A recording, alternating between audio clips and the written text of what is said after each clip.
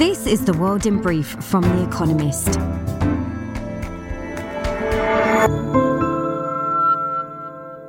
Our top stories. Russia launched more than 70 missiles on Ukraine in its second mass airstrike in a matter of days, damaging energy infrastructure in Kyiv, the capital, and elsewhere, killing 2. Kherson in southern Ukraine was left without power, and Kharkiv in the east saw its electricity, heating and water supplies cut. Meanwhile, General Valery Zaluzhny, the head of Ukraine's armed forces, told The Economist that the Russians are preparing for a major Russian offensive in the next few months, including, quote, another go at Kyiv. Goldman Sachs will reportedly lay off several thousand employees and slash bonuses as it retreats from its planned consumer business. Semaphore, a news site, reported that the firm could shed 8% of its staff, a more substantial cut than rival banks. Its consumer-facing unit, Marcus, is non-profitable, and Goldman's share price has fallen by nearly 1/10 this year.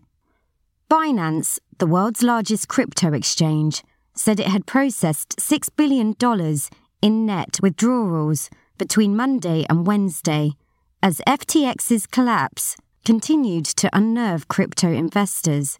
On Friday, Mazars Group, an accounting firm, said it would stop producing, quote, proof of reserve reports, a much skimpier version of a standard audit for Binance. Binance said it was searching for another firm to do so, to provide, quote, transparency and reassure customers. The European Commission threatened Twitter with sanctions if, quote, red lines were crossed. The warning came after the social media platform banned some journalists who had written about its new owner, Elon Musk. Vera Jourova, the Commissioner for, quote, Values and Transparency, called the suspensions, quote, worrying, and hinted that they could violate the EU's Digital Services Act, a draft law targeting big tech that could come into force next year. Peru's Congress rejected legislation by the new president to bring forward elections by more than 2 years, to December 2023, a proposal intended to quell protests over the ouster of her predecessor, Pedro Castillo. 18 people have died in the clashes. 2 cabinet ministers have resigned. About 5,000 tourists have been stranded in Cusco, near Machu Picchu, after protesters stormed the airport. The Biden administration said it would buy 3 million barrels of oil in February to replenish America's strategic reserves, after overseeing the largest drawdown from the stockpile since the mid-1980s. The move is intended to spur production by domestic firms, who alone are eligible to supply the stuff. In March, the administration sold 180 million barrels from the stockpile. India tested a long-range nuclear-capable missile amid rising tensions with China. The Agni 5 has a range of 5,400 kilometers, encompassing all of the Chinese mainland, and will, quote, strengthen national security to a greater extent, according to an Indian official. Last week, Indian and Chinese soldiers brawled along a disputed border in the eastern Himalayas. Their delegations to the UN, meanwhile, exchanged sharp words in New York. And word of the week, friendshoring, a kind of reverse offshoring in which supply chains are redirected to stable, ideally allied countries.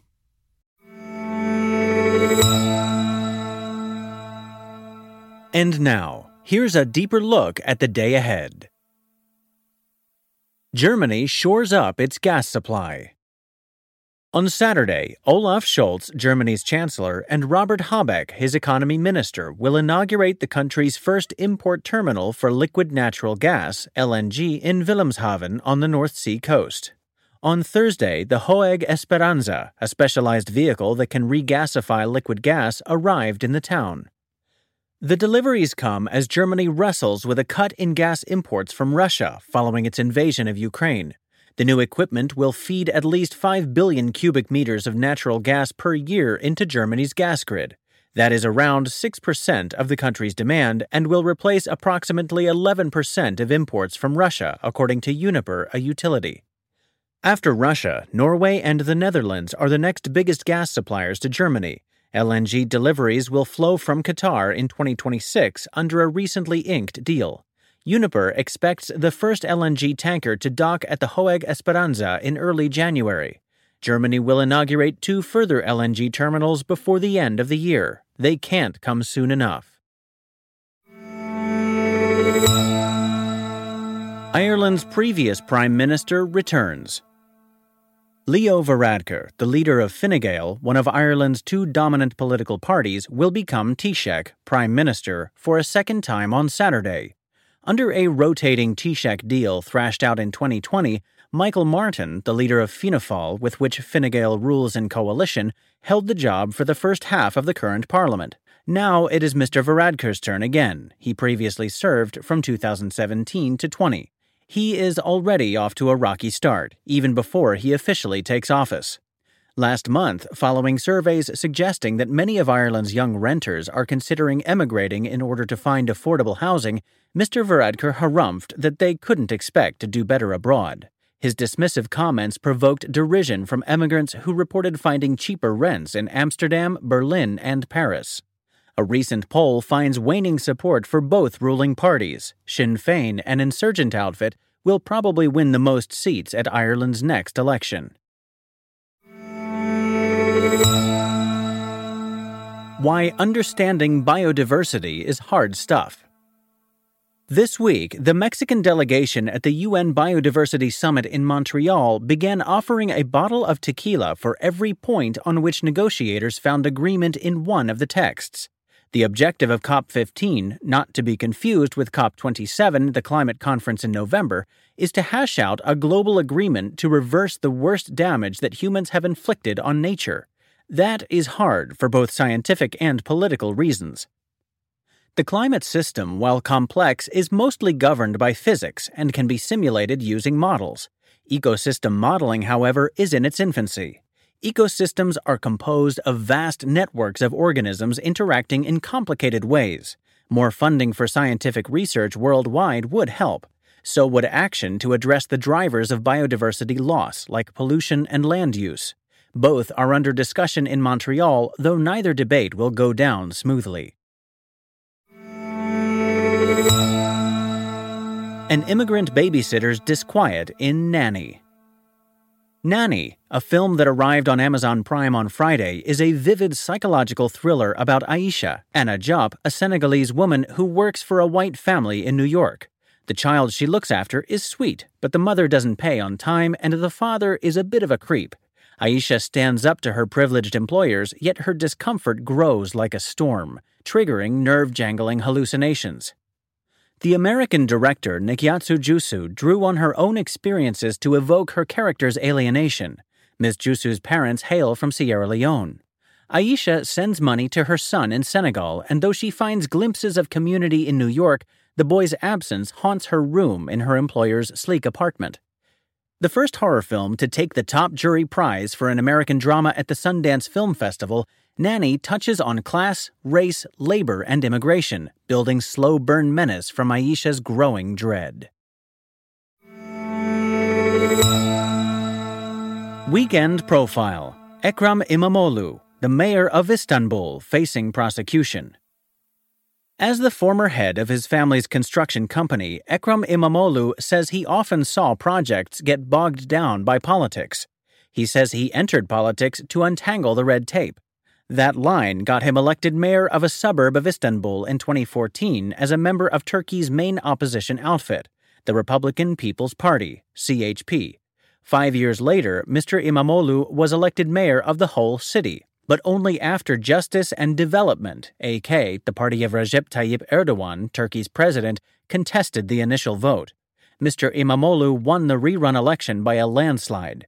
His victory was a heavy blow for Mr. Erdogan, himself a former mayor of Istanbul, who is fond of saying that, quote, whoever wins Istanbul wins Turkey. As mayor, Mr. İmamoğlu has focused on quality-of-life issues in Europe's most populous city, expanding the metro to ease traffic, and improving storm drainage to reduce flash flooding. The president knows that the opposition's successful management of Istanbul poses risks to his 20-year tenure in office, given that presidential elections are expected by June 2023. The CHP has yet to name a candidate to take on Mr. Erdogan, and Mr. İmamoğlu has stayed mum on his ambitions for higher office. But polls suggest that he is one of the opposition politicians best placed to unseat Mr. Erdogan at the ballot box. Naturally charismatic, Mr. İmamoğlu is a rare unifying figure in Turkey's polarized political landscape. He is religious and progressive. He is a Turk from the ultra-nationalist Black Sea region, but also appeals to minority voters like Kurds and Alevis. His appeal makes him a highly dangerous rival to Mr. Erdogan.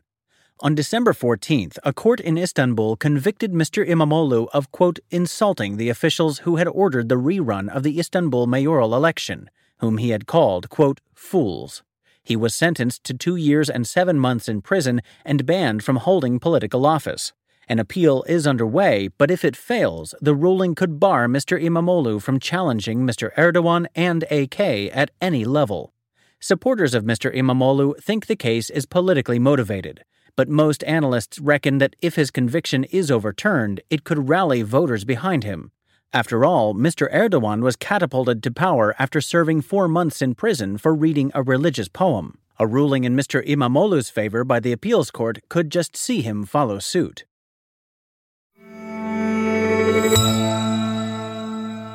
The winners of this week's quiz. Thank you to everyone who took part in this week's quiz. The winners chosen at random were Sebastian Kova, Caracas, Venezuela; Martha Baker, Uberlingen, Germany; Martin Lubke, Petawawa, Canada. They all gave the correct answers of The Count of Monte Cristo, Larry Bird, Bert, Oscar Hammerstein, and Fortune Cookies. The theme is Sesame Street characters: Count Von Count, Big Bird, Bert, Oscar the Grouch, and Cookie Monster.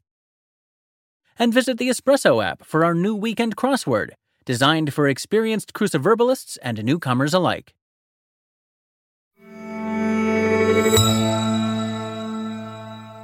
Finally, here's the quote of the day from Steve Biko. It is better to die for an idea that will live than live for an idea that will die. That's The World in Brief from The Economist, available 3 times every day of the week. You can also hear interviews and analysis from our journalists, including our current affairs podcast, The Intelligence, on your podcast app. And subscribers to The Economist have access to each week's full edition in audio. Just download The Economist app to start listening.